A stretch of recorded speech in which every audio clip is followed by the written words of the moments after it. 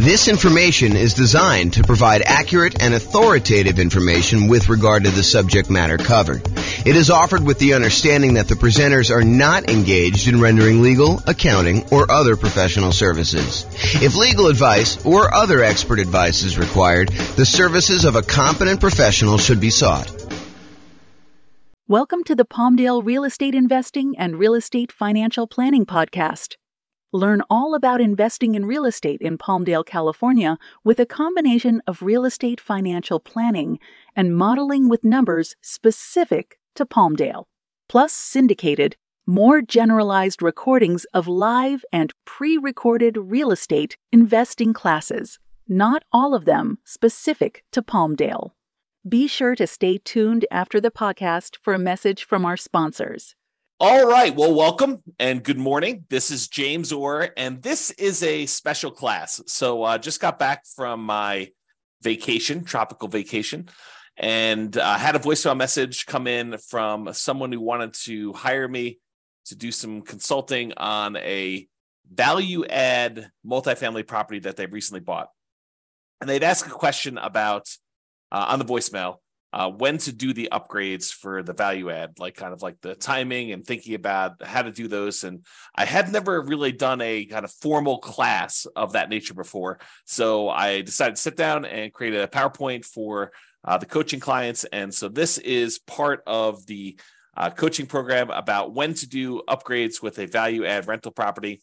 And we will jump right into it. I'm doing this live for me, but no one is on live. And so this is basically a recording that you'll have access to in the control panel there. So kind of where are we in this process? The coaching is primarily about how to improve rental property cash flow now. And if you think about that, it's this kind of visual that we have of all the different stages for when you're acquiring a property.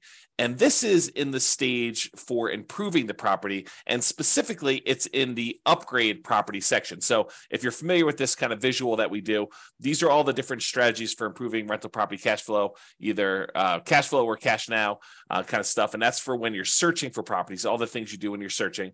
These are all the different things you do in order to improve cash flow when you're financing the property. This is all the different things you do when you're thinking about which strategy to use in order to get the most cash flow for a property. And then this is the one that we're in today, which is in the improved property stage. And specifically, we're doing the one that's highlighted here when you upgrade a property. And historically, I think I've talked about this more as a, upgrade the mailbox, kind of fix the lettering on the door, fix the landscaping, do some small improvements to the property in order to kind of get higher rent on it. But this could be everything from the most minor thing, like painting a mailbox, to the most major thing, like completely upgrading a kitchen and, redoing the entire interior of a property, or, doing a carpeting or doing new flooring or whatever you're doing. So there's a range of what upgrading the property is. And one of the questions is, when do you do that? Do you do that as soon as you buy the property? And we're going to talk about that. Or do you do it, when you have cash flow coming in from the property and you kind of fund it with cash flow from the property? And then what is the kind of like economic or mathematical calculations we do in order to determine, should we do this upgrade or not? And mathematically, how do we think about that? And so that's what I plan on covering in this particular one. Just to kind of finish this out, there's a whole section on when you're marketing a property. There's a section when you already own property, section when you're renting the property, all things you do with property management and as you're renting it. And so those are the different stages. And today we're covering this one in the improved property and specifically upgraded property. Okay. So specifically for this recording, I want to focus on when. I know if you're not, and when, as opposed to what you should do, what improvements you should do, and how much each of those will change the rent. I think there's a lot of variation in that, and it's very market and property specific. And so I'm not going to get into that in this class. Maybe I will do a class on that in the future. And if somebody really wants that, let me know. We could do that as part of the coaching call one of the days, and we can kind of figure that out. But today I'm going to focus in on when. So first I'll do kind of a carve out. Look, if you're doing a BRRRR strategy, if you're trying to do a buy, rehab, rent, then refinance, and then the last R is repeat. If you're trying to do that kind of process, then obviously you're going to do a lot of the improvements in the value add upfront as soon as you acquire the property, because you want to have all the value add done to improve the property value so that you can do your refinance and pull out as much money as you can, leave as little money in the deal as possible is probably a better way of saying that when you're doing these kind of burst strategies once, because you want to take advantage of that increase in value of the property. And likewise, if you're buying a property with the sole purpose of flipping it, you're going to buy a property, you're going to do a bunch of rehab to it, especially if you're going to do a big multifamily where you do rehab, you get tenants in there, you raise the amount of rent you're getting, which raises the value of the property, and then you're going to go sell that property, 3 months, 6 months, 12 months, a year or two down the road, then you're probably going to want to front load as much of these as possible. I think when the nuance comes in is when you plan on holding the property long term. You're not going to do a burst strategy, which you're going to front load and do as much of the stuff as you can as quickly as possible. And you're not going to try to do a value add in order to sell a property quickly. So when you're not doing those two strategies and you're going to kind of hold the property, I think there's a little bit more subtlety and math that goes into should you make an improvement to a property or not. It's not like you're going to always constantly maximize and improve the property, because sometimes that does not make sense from an economics return kind of standpoint. So let me just make sure I read my notes here. So if your plan is to not take short-term advantage of the forced depreciation, which is really what you're doing when you're doing all these improvements on a property, is you have natural or organic appreciation when a property tends to go up in value over time. You hold a property and inflation happens and things become more expensive. That's organic appreciation, or kind of like natural appreciation. The property values tend to kind of creep up over time. But you can force appreciation too. You can go in there and actually add value to the property and get stuff done. So if you're not trying to take short-term advantage of that forced depreciation, you're not trying to sell it and capture forced depreciation, and you're not trying to refinance the property to benefit from the forced depreciation, which may or may not be BRRRR. Sometimes you kind of like improve a property and then you do a cash out or a long-term financing because the way you had to acquire the property was different, which I guess is a variation of BRRRR, but I digress. So if you're not trying to take advantage of that short-term forced depreciation, then you may want to emphasize the returns from the return quadrants, and specifically, I think, more of the cash now side. You could go ahead and invest in something and get appreciation and maybe even some improved debt pay down, although it's much less likely. We'll go over that in a second here. But you can get this kind of improved appreciation. But honestly, you don't get that appreciation benefit until you either sell the property or you do some type of cash out refinance. And so the benefit from that is at some undefined point in the future, and it's uncertain. And so I think when you're thinking about whether or not you should do these improvements and when you should do these improvements, you really want to focus much more on the right-hand side of the quadrants, which I'll show you here in a second, and specifically the cash flow portion of that. Maybe a little bit on the cash flow from depreciation, but mostly that's like a benefit you get, a short-term benefit of taxes. It's almost like a rebate on the money you spend. So let's talk about this. So for those of you who have not seen this before, you should definitely dig into this. This is my return quadrant, and just shows you that the 4 different areas of returns plus the return you get from reserves when you own rental property. So appreciation, the tendency for property values to increase over time.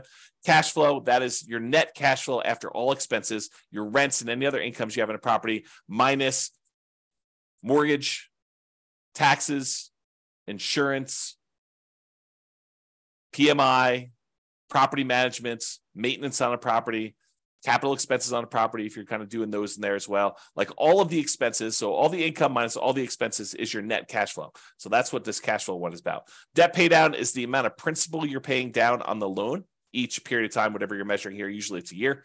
And then the tax benefits are usually the tax benefits of depreciation. When you own a property, the government allows you to say, look, the value of the building, not the land, but the value of the building has a finite lifespan. And we understand that as the government, and so as the taxing body of the government. And so we are going to allow you to depreciate the value of that building over time, because a building, in theory, goes down to zero. You utilize the limited lifespan of the building over, in most cases, 27 and a half years for residential properties. That's per the tax code. So those are the tax benefits you get. And a lot of times we look at that historically as the cash flow you get from those tax benefits. So it's not just the raw amount that gets depreciated. It's the amount that gets depreciated times whatever your tax rate is, which means this is the amount of money you get back on your taxes, or that you don't have to pay in on taxes from other income you're getting, like rental property income or from your job in some cases. So those are the 4 different areas of return. And then we have reserves, which you get a return from that as well. So the total of it is written in the middle of all 5 of these, and that's kind of how we visualize that. So by improving a property or adding upgrades to the property, we're often improving 3 quadrants in terms of dollars. So if you think about the return quadrant, we can measure it in several ways. We could say, how much in dollars did the property appreciate? How much in dollars are we getting on cash flow? $2,000 a year, $2,400 a year, $5,000 a year, whatever you're getting in cash flow. How much in dollars are we paying down the loan? And how much in dollars are we getting in terms of cash flow from depreciation by owning this rental property? And then how much in dollars are we getting as a return on the reserves we need to set aside in order to prudently invest in this property? So if you think about it, you can have dollars, return in dollars quadrants, or you could have return on investment. So you could say, hey, look, this property went up $5,000 in this year, and I had to invest $100,000 in order to buy this property. So now it's a return you're getting, the $5,000 in return, divided by the amount you invested in order to acquire the deal, which is now a $5,000 divided by $100,000, and it gives you I think if my math is right, a 5% return from appreciation. And you can look at that for all of these. You could say, I'm getting $5,000 a year in cash flow on a $100,000 investment. So my return from cash flow is 5%. And so all of those are return on investment. And we typically use that when you first acquire a property. So when you first invest the money in order to do the deal, because it doesn't make sense in my mind to say 10 years later, okay, now I'm getting $10,000 a year in cash flow on this particular rental property, and I had to invest $100,000 10 years ago to get that. The further you get away from when you first make that investment, the less the initial amount you invested in the deal matters.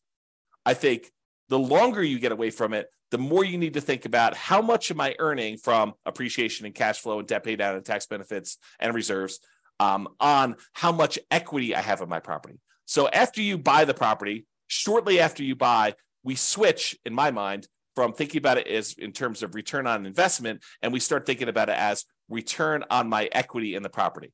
And for more advanced people, if you've heard me talk about this before, it's not even technically, in my mind, return on equity.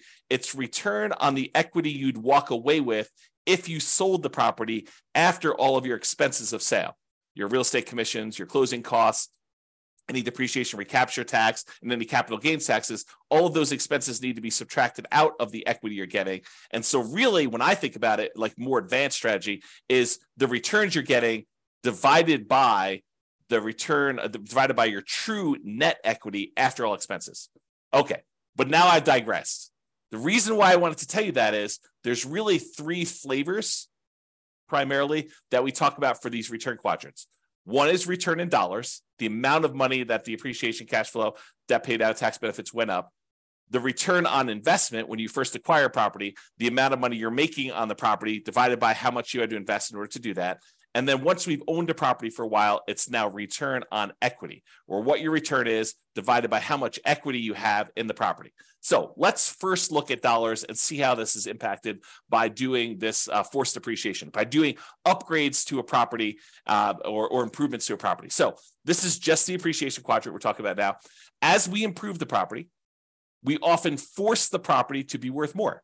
I mean, think about this. You go into a property and you replace the carpets, or you add a new roof, or you add a new furnace or something like that. Don't you, in theory at least, improve the value of the property?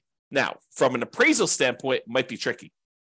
However, with multifamily properties, a lot of times if you're able to get more in rent because of the way that they can calculate what a property is worth based on a cap rate, we can now say that because rent is more, now the property is worth more. This doesn't apply nearly as much to single family homes, probably even duplexes, triplexes, and fourplexes.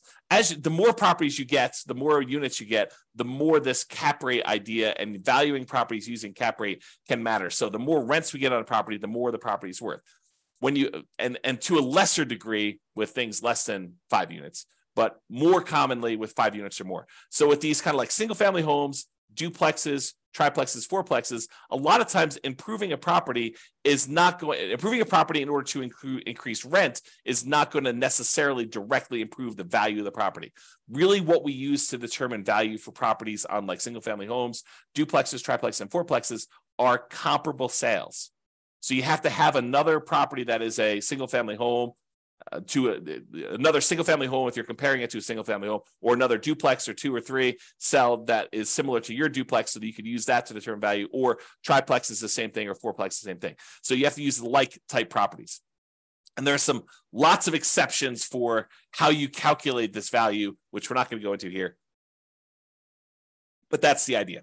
Okay. So as we improve the property, oftentimes we kind of increase the value and make it worth more. So for example, if you are buying properties and they are all really old 1970s vintage type properties, and you're comparing them to those properties might be selling for a certain price. But if you completely rehab your property, upgrade the kitchen, upgrade the bathrooms, upgrade the flooring, upgrade all the windows, upgrade the roof, upgrade the furnace, the heating and air conditioning, HVAC, if you upgrade all that stuff, now you should be comparing that property to similar properties of similar quality. And so you might get an increase in value by doing comparable sales approach. Usually for these multifamily properties, by improving the value of the property and getting more rent, you're able to get more value through the cap rate calculation determination for value. Okay. So the raw dollars, when we do this kind of upgrade, the raw dollars in appreciation goes up. Your property was going up, $3,000, $5,000 a year, whatever it was kind of going up, nice, slow and steady. I guess it's this way, slow and steady to the right, up. But now when you come in there and you add an investment of $10,000, $20,000, $30,000 to do improvements to your property, you might get a significant step up in appreciation for that year. And then from there, it tends to grow at whatever that rate is. So you spend $10,000, now maybe your property is worth $20,000 more, as just a hypothetical example. Don't use those numbers as like a guide and say, for every 10K I invest, I'm going to get 20K out. You have to do the math, and that's what we're going to talk about here a little bit later. Okay. So if you're doing that, though, you put 10,000 in, you're going to get like an improvement of increase in value of $20,000. That's a step function increase in forced depreciation. So if we think about that, this extra $20,000 return in dollars goes here. So now we saw a bump up in the amount we saw in appreciation. Now let's look at cash flow. So a lot of times by improving the property, we can often increase the income we get on the property. And as a side note, and often additionally reduce the vacancy, because a nicer property, this is not a universal rule, but I think it's a trend. It's kind of like it's correlated, highly correlated. So oftentimes when we improve a property, we make it much nicer. We often reduce the vacancy, becomes more desirable. People want to stay there longer. People want to get in there quicker after you've got people move out. So you have less vacancy there. So like your vacancy tends to be improved, reduced. Also, depending on what upgrades you do, you may see a decrease in maintenance on the property. So not only can you get more in rent, but you have less vacancy. And because you put in tile flooring instead of this really old ratty carpet that needs to replace every couple of years anyway, now you have a upgraded tile floor, which tends to last a little longer. So your overall maintenance budget may go down slightly. And your property management, those calls for maintenance, those calls for improvements, the kind of tenant turnover and the tenant problems you have can also be slightly reduced. Not significantly, but a lot of times slightly reduced when you have this improvement to the property that make, depending on the improvement, of course, right? Now, as a side note, sometimes the improvement or upgrades you're making involves a short vacancy, right? A lot of times investors that own a property already, they're going to wait for their property, the current tenant, to vacate the property. Then they're going to go in there and they're going to do the rehab that they need to do in order to do the upgrade improvements. Then they're going to start over with a new tenant at a higher rent. Most of the time, they're not going to go in while a current tenant is in place and improve on the property, right? We're not going to go ahead and voluntarily evict the tenant who is already paying and paying on time to go in there, improve a property, and get someone else in there. Sometimes we might if we're trying to sell a property very quickly, but most of the time we're going to do this from cash flow. We're going to have the natural turnover of tenants dictate the pace at which we do the upgrades, both the natural turnover of tenants and also the amount of cash flow we have available to do this. Because if you don't have extra cash sitting on the sideline that you can invest to do this, you really have to fund it internally from the cash flow on the rental property. Okay. So sometimes though, when you get the tenant to vacate, you now have a month, 2 months, 3 months, depending on how good you are at getting rehabs done, how quickly, in order to get this property rehabbed and then back on the rental market. So sometimes we have a short vacancy, which might result in temporary cash flow dip while you're doing the improvements and finding a new tenant at the higher rents. So some periods of time, there's that. Okay, in addition, this increase in income, especially for multifamily properties, which we talked about, is the primary driver for increased property value. So when we're talking about these 5 units and up, especially, by getting more in rent, by improving the cash flow, the net operating income on the property, we are able to increase our cap rate on the property, which means that in order to have if we were going to sell the property and we're getting a certain amount of rent, and the cap rates for similar properties like this are selling for whatever they are, that means that we can get a higher price to get about the same cap rate, if you think about it that way. So for properties deriving value from income using calculations like cap rate is what I had as a comment there. Okay, in some cases, improving the property will also result in taxes and insurance bumping up a little bit, which will push back slightly against improved cash flow. So to kind of give you an entire view of this whole thing, yes, by improving the property, we often get a bump in rent or other income on the property, depending on what we're doing. And additionally, as a benefit, we sometimes get reduced vacancy, sometimes get reduced maintenance, and sometimes get reduced need for property management, less calls for maintenance, less calls for issues going on with the property. So those are the kind of bonuses. But when you do improve your property, sometimes the tax man comes and reassesses your property and says, now that your property is improved, it's worth more. Your property taxes will go up a little bit, and that can push back a little bit against the gains you had in those other areas we talked about, the rent, the vacancy, the maintenance, the property management. Okay, so sometimes taxes will go up. And because it will now cost more to repair things on your property, sometimes your insurance will go up a little bit more too, right? You no longer are got a really low-end property that doesn't cost that much in order to kind of keep upgraded. And now your property is much nicer and more improved. And so your property insurance may go up. These are relatively minor, unless you do major rehabs. But these are usually relatively minor pushbacks against that improved cash flow. But in order to give you an entire picture of what's going on, I did want to talk about that slightly. Okay. This is a really small note. This is me getting crazy with the minutia. Sometimes by having these increased taxes and insurance, that means your expenses on the property kind of bump up a little bit, which does mean that the amount of money you need to keep in reserves kind of increase. If you say to yourself, hey, look, I want 6 months of reserves on a property of all my expenses on a property that I'm doing. Well, if your taxes and your insurance go up a little bit, then obviously you need to have a little bit more insurance. But we're talking about really, really small numbers. And so the return you're getting on reserves can also be affected as that as well, which means that your overall return is probably going to be impacted as well. Okay, we talked about that. All right, so we talked about appreciation. We talked about cash flow. Now let's talk about the tax benefits. So some of the improvements you make, you may be able to write off the entire amount in the year that you make them. And talk to your tax advisor about where the threshold for this. It's usually a safe harbor provision, which says anything under a certain dollar amount, you just write off in the first year. But talk to your tax advisor to get the most up-to-date ones. Others will require you to spread it out over several years. So some of these things are going to be considered improvements that have a certain lifespan. So look, you're going to do something that costs more than the safe harbor threshold, and you're going to have to write off the expense that you had over 5 years or 7 years. I don't even know the tax code. I'm not a tax expert, but they write it off over a certain period of time. So you can't just write it all off in the same year. So you will get some improved tax benefits, either an immediate one or ones for the next, whatever number of years, 5 years or so. So this can improve your tax benefits from depreciation in the short term to midterm kind of range of time. But realize you're really just getting some of the money you spent back in taxes. It's not like you are making money on this, right? It's not like a amplified return. You're spending money and you're getting some money back on taxes. So it's sort of like a rebate on what you spend, a kind of refund of some ways of the improvements that you made. So I would heavily discount the importance of this return as you think about the whole thing, right? So that's just kind of my comment there.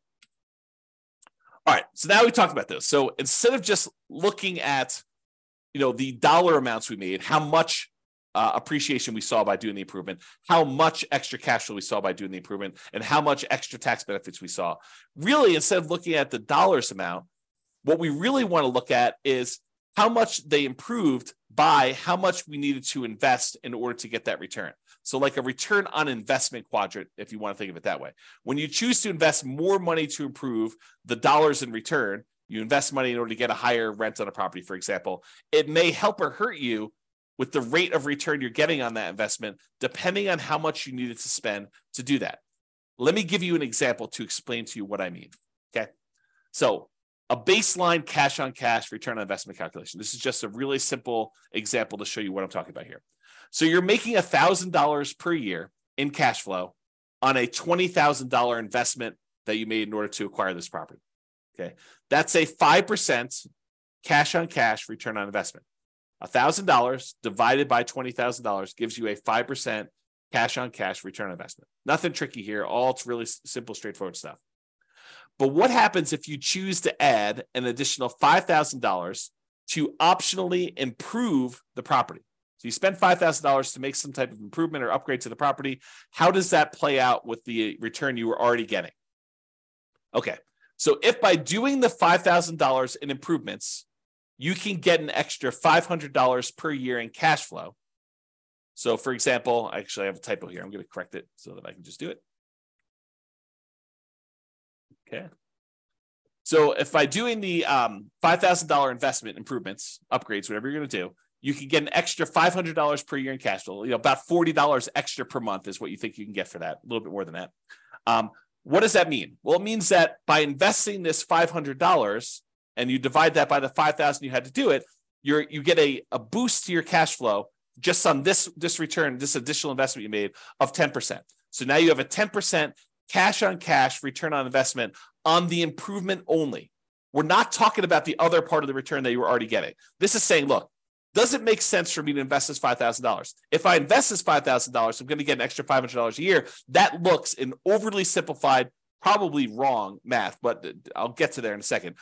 You're really thinking, I invest $5,000, I get $500 a year back. So that really is like a 10% cash on cash return on investment, oversimplified. Okay. So since this is higher than the return you were getting before you decided to do the upgrade, that 5% cash on cash return, then by doing this, you will overall improve your return. So now we had the $1,000 a year we were getting before, plus the $500 that we got by doing the improvement. So now we're getting $1,500 a year in cash flow. And now we need to divide that by the $20,000 we needed to invest originally in order to buy the property, plus the $5,000 that we just added to do the improvement. So now it's over $25,000 total. So now it's $1,500 divided by that $25,000. That is now a 6% cash on cash return on investment overall, including the improved cash flow and the additional investment. So what we basically did is we went from getting a 5% return. By adding more money and doing an improvement and getting more rent for that, we've actually boosted the return. It doesn't always work that way, though. Okay, and so here's an example where it actually hurts you to do the extra investment. So imagine you did the same $5,000 improvements, but instead of getting $500 per year in extra cash flow, you only get $200 per year. So that $200 in extra cash flow divided by that $5,000 that you invested is really a 4% cash on cash return on the improvement only. Okay. Before, when we were getting $500, that was a 10% cash on cash return. Now we're only getting $200. So that's only a 4% cash on cash return on investment on the improvement only. So now when we add that and the additional investment to the previous returns we were getting on the rental property, the $1,000 we were getting per year, plus now $200 for $1,200 total after the upgrades, divided by $20,000, which was the initial investment we made, plus the $5,000 in upgrades. Now we've got $1,200 divided by $25,000, which is 4.8. That return is now lower than the return we were getting previously. So you think about this. You said, look, I'm going to invest $5,000 and I'm going to get this, additional $200 a year in cash flow. That's not good enough to actually improve what you were already getting. You're getting a lower overall return. You're getting more cash flow. You're getting $1,200 a year when before you were only getting $1,000. But this is really like you're hurting your overall return when you look at it this way. And that's just what I want to point out is, so there are times when it does improve your position, and there are times when it makes it worse. And that's what you should realize. So with that being said, this was just looking at that one cash flow part of the return, the cash on cash return on investment, assuming you did these improvements as part of the purchase. Because remember, we're doing this like really early on, so I'm using that return on investment thing. If you're making the improvements later, if you're doing this a year or 2 or 3 or 4 or 5 down the road after owning it for a while, I think you should be thinking in terms of return on equity, not anymore on your return on the initial investment. So instead of that $20,000 to acquire the property, now this becomes your kind of like return on the equity you have in the property as a return overall. And by doing these improvements, because a lot of times doing the improvement actually increases the value of the property, it increases that appreciation like a step function. That means that your equity has increased. So this can hurt your return even more if you think about that. Okay. So don't get too caught up on this. I just want you to understand this is not a super simple, straightforward calculation that we do. And this is why I think not a lot of people tackle this, right? It's like it's highly nuanced if you really step back and think about it and think about like, well, really, what do I want to improve? Do I want to improve my return on initial investment? No, because I don't think that matters anymore. I really want to think about what my return is on the equity I have in my property and probably specifically return on true net equity. But then you have to think about how this impacts your overall equity if you're going to do that. Okay. So let's go through an example of like how to make this decision. So if you need to make improvements for property, I'm going to step back for a second. If you need to make improvements, health and safety reasons, or to make the property rent ready for the next tenant, just to do the bare minimum to get it to the point where it's like ready to go, it's getting back to the normal state it was in, you can do that. I mean, however, you can do that like no matter what. Don't think about a calculation for that, right? If it's health and safety or you're doing rent ready, you got to spend the money in order to get your property ready for the tenants or to make sure that the tenants are safe in your properties, okay? However, if you're doing optional improvements, you're thinking about upgrading a kitchen or replacing flooring with something higher end or something like that. In general, and to simplify, I'd like to improve the property when, here are some criteria. Number one, this will improve the value of the property. So there are probably exceptions to this, but in general, what I like to think about is, will this make the property more valuable overall? And if it will, then I tend to say, okay, that is one criteria I'd like to see happening. There are probably some exceptions, like if the return you're getting in this next step here, if the return you're getting is so good, but it just sort of holds the property at its current value, I may still be willing to do that. But ideally, it's when they will improve the property, improve the value of the property. Additionally, I can get a good return on the money I'm investing. And as soon as I said that, you're like, well, James, what's a good return? I'm so glad you asked. Okay. So what is a good return? The good return is, think about where you can invest money now and what return you can get with similar risk characteristics.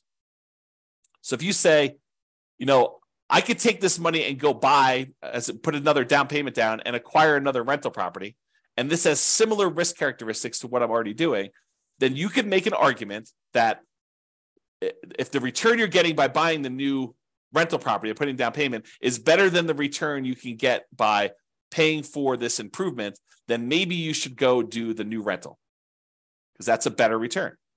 Or if this is similar to that, and maybe you don't have enough for a full down payment, but you have $20,000 and the $20,000 can get you a similar return you want to do. So you have to look at these things and decide, is this a good return for the money I have? Another thing, which I didn't have on here, which I probably should have, but just made this presentation. I think it matters what you're trying to accomplish. In some of our other modules, we've talked about this idea of, what is your financial independence goal? What does it look like when you're financially independent? And how do you get there? Are you buying properties to rehab, fix up, resell, take the money, and then use that to pay off other properties?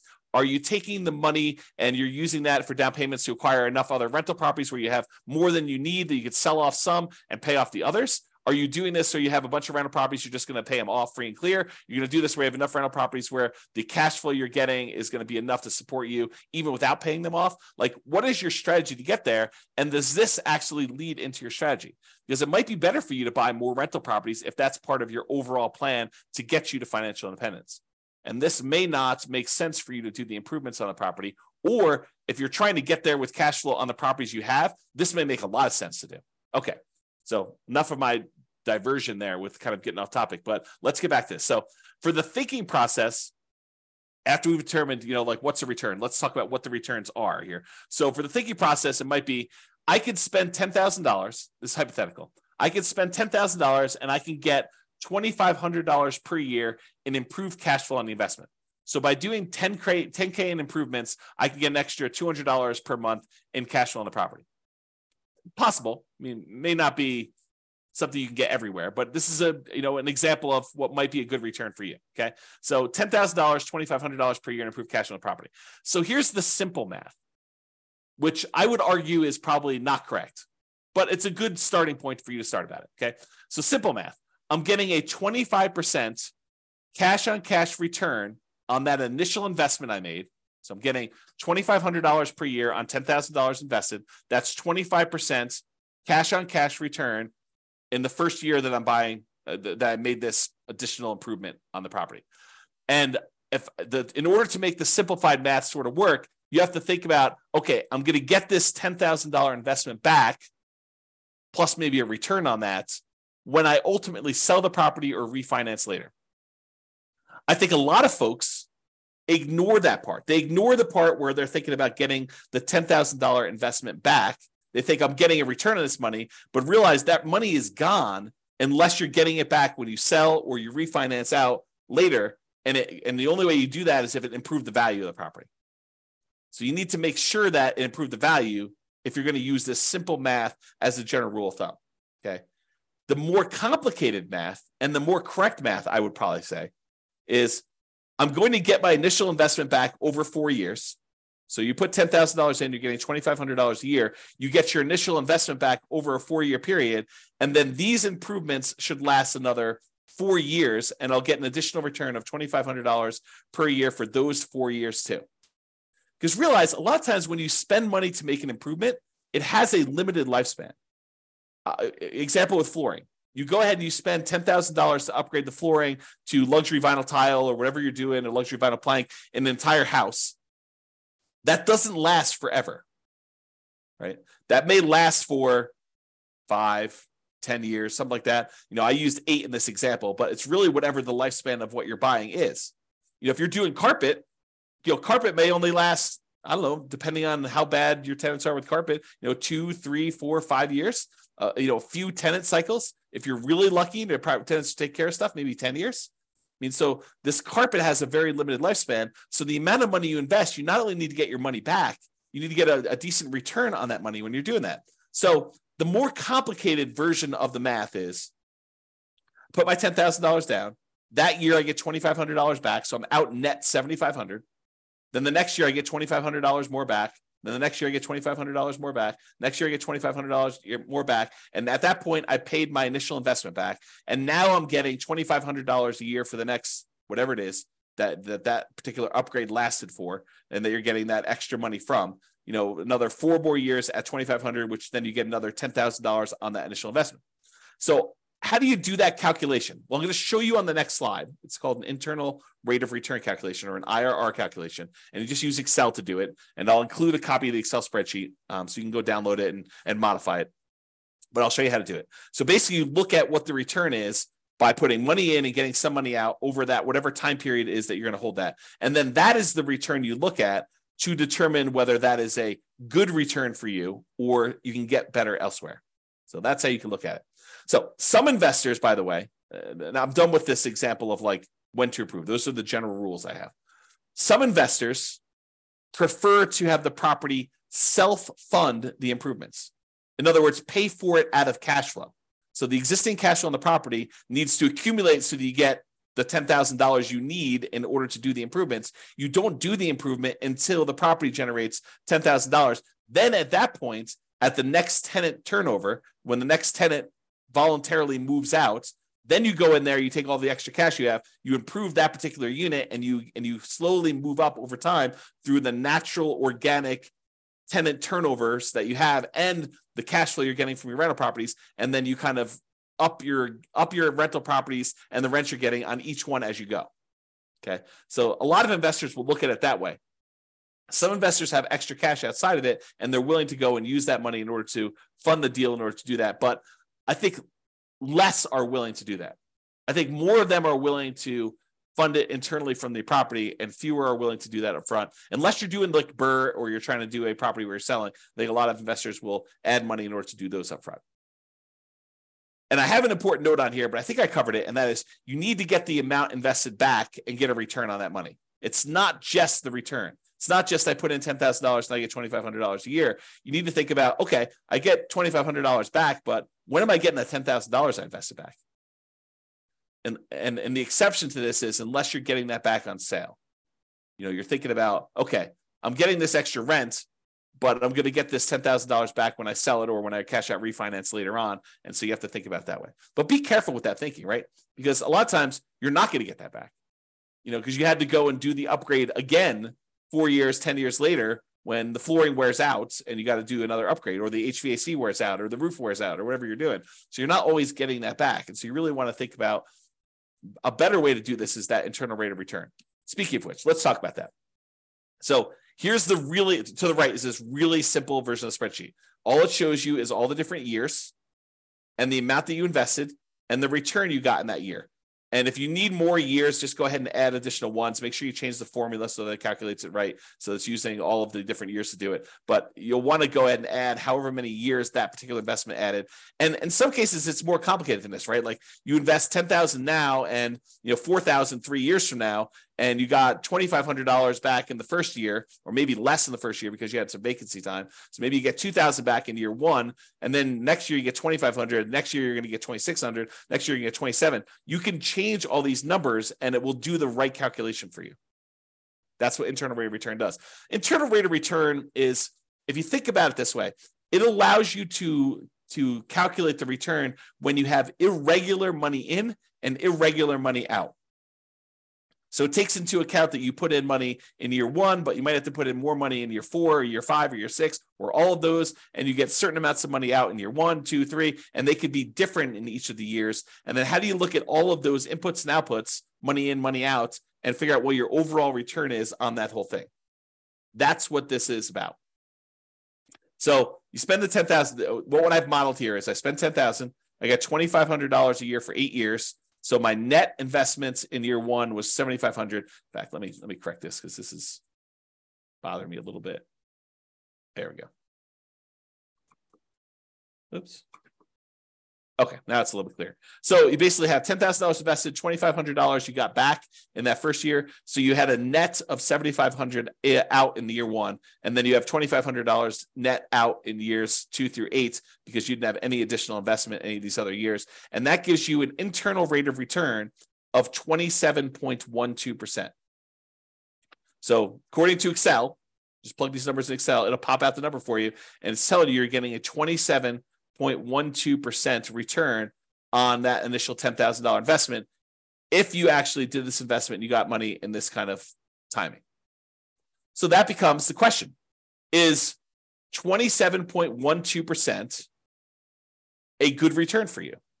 Could you invest $10,000 somewhere else and earn 27.12% per year internal rate of return with similar risk characteristics? Okay, so that's the way to think about it. All right, so in conclusion, this last slide. In conclusion, when do you do upgrades on a value-add rental property? If you're trying to do BRRRR, the buy, rehab, rent, refi, and optionally repeat, you probably want to do them right away. There's not really much of a question there.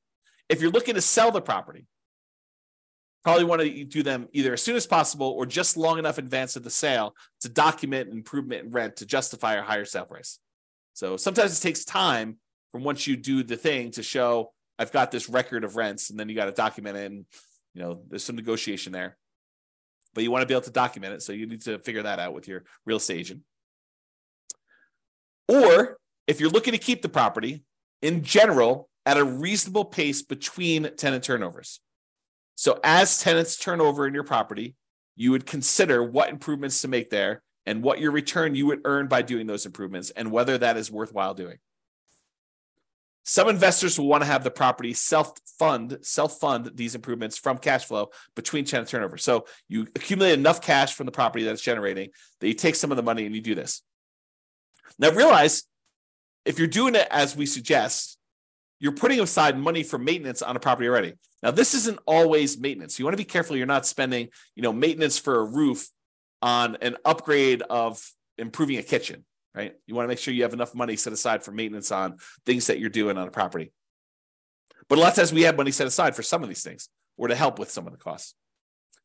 Some investors want to have the property self-fund improvements from cash flow between tenant turnovers. I already said that. Some investors will look at adding additional capital to make improvements by doing a return calculation on the additional capital invested and the improved return. So kind of we talked about before, you're going to put the money in. What return are you getting on that money? And is that going to help your overall return? And is that a good return compared to where you could put that money elsewhere? I think those are the considerations you have. Okay. If you have any questions on this, join one of the coaching sessions and we'll go ahead and get your questions answered for coaching clients. This has been James Orr. Thank you very much. Bye-bye for now. With home prices up, mortgage interest rates up, and rents up, but not quite enough to counteract the higher prices and interest rates, cash flow on rental properties in Palmdale is harder than ever. Book a call with the Real Estate Financial Planner to apply our proprietary 88 strategies to improve cash flow on your rentals. See the show notes for a link to schedule your call and improve your cash flow today. If you're a real estate agent, lender, or professional in Palmdale that wants to help our real estate investor listeners, consider reaching out to learn about collaboration opportunities with this podcast. We'd love to add more value to our listeners by having you assist our investors buy, sell, and finance their real estate investments. See the show notes to schedule a call to discuss collaboration opportunities.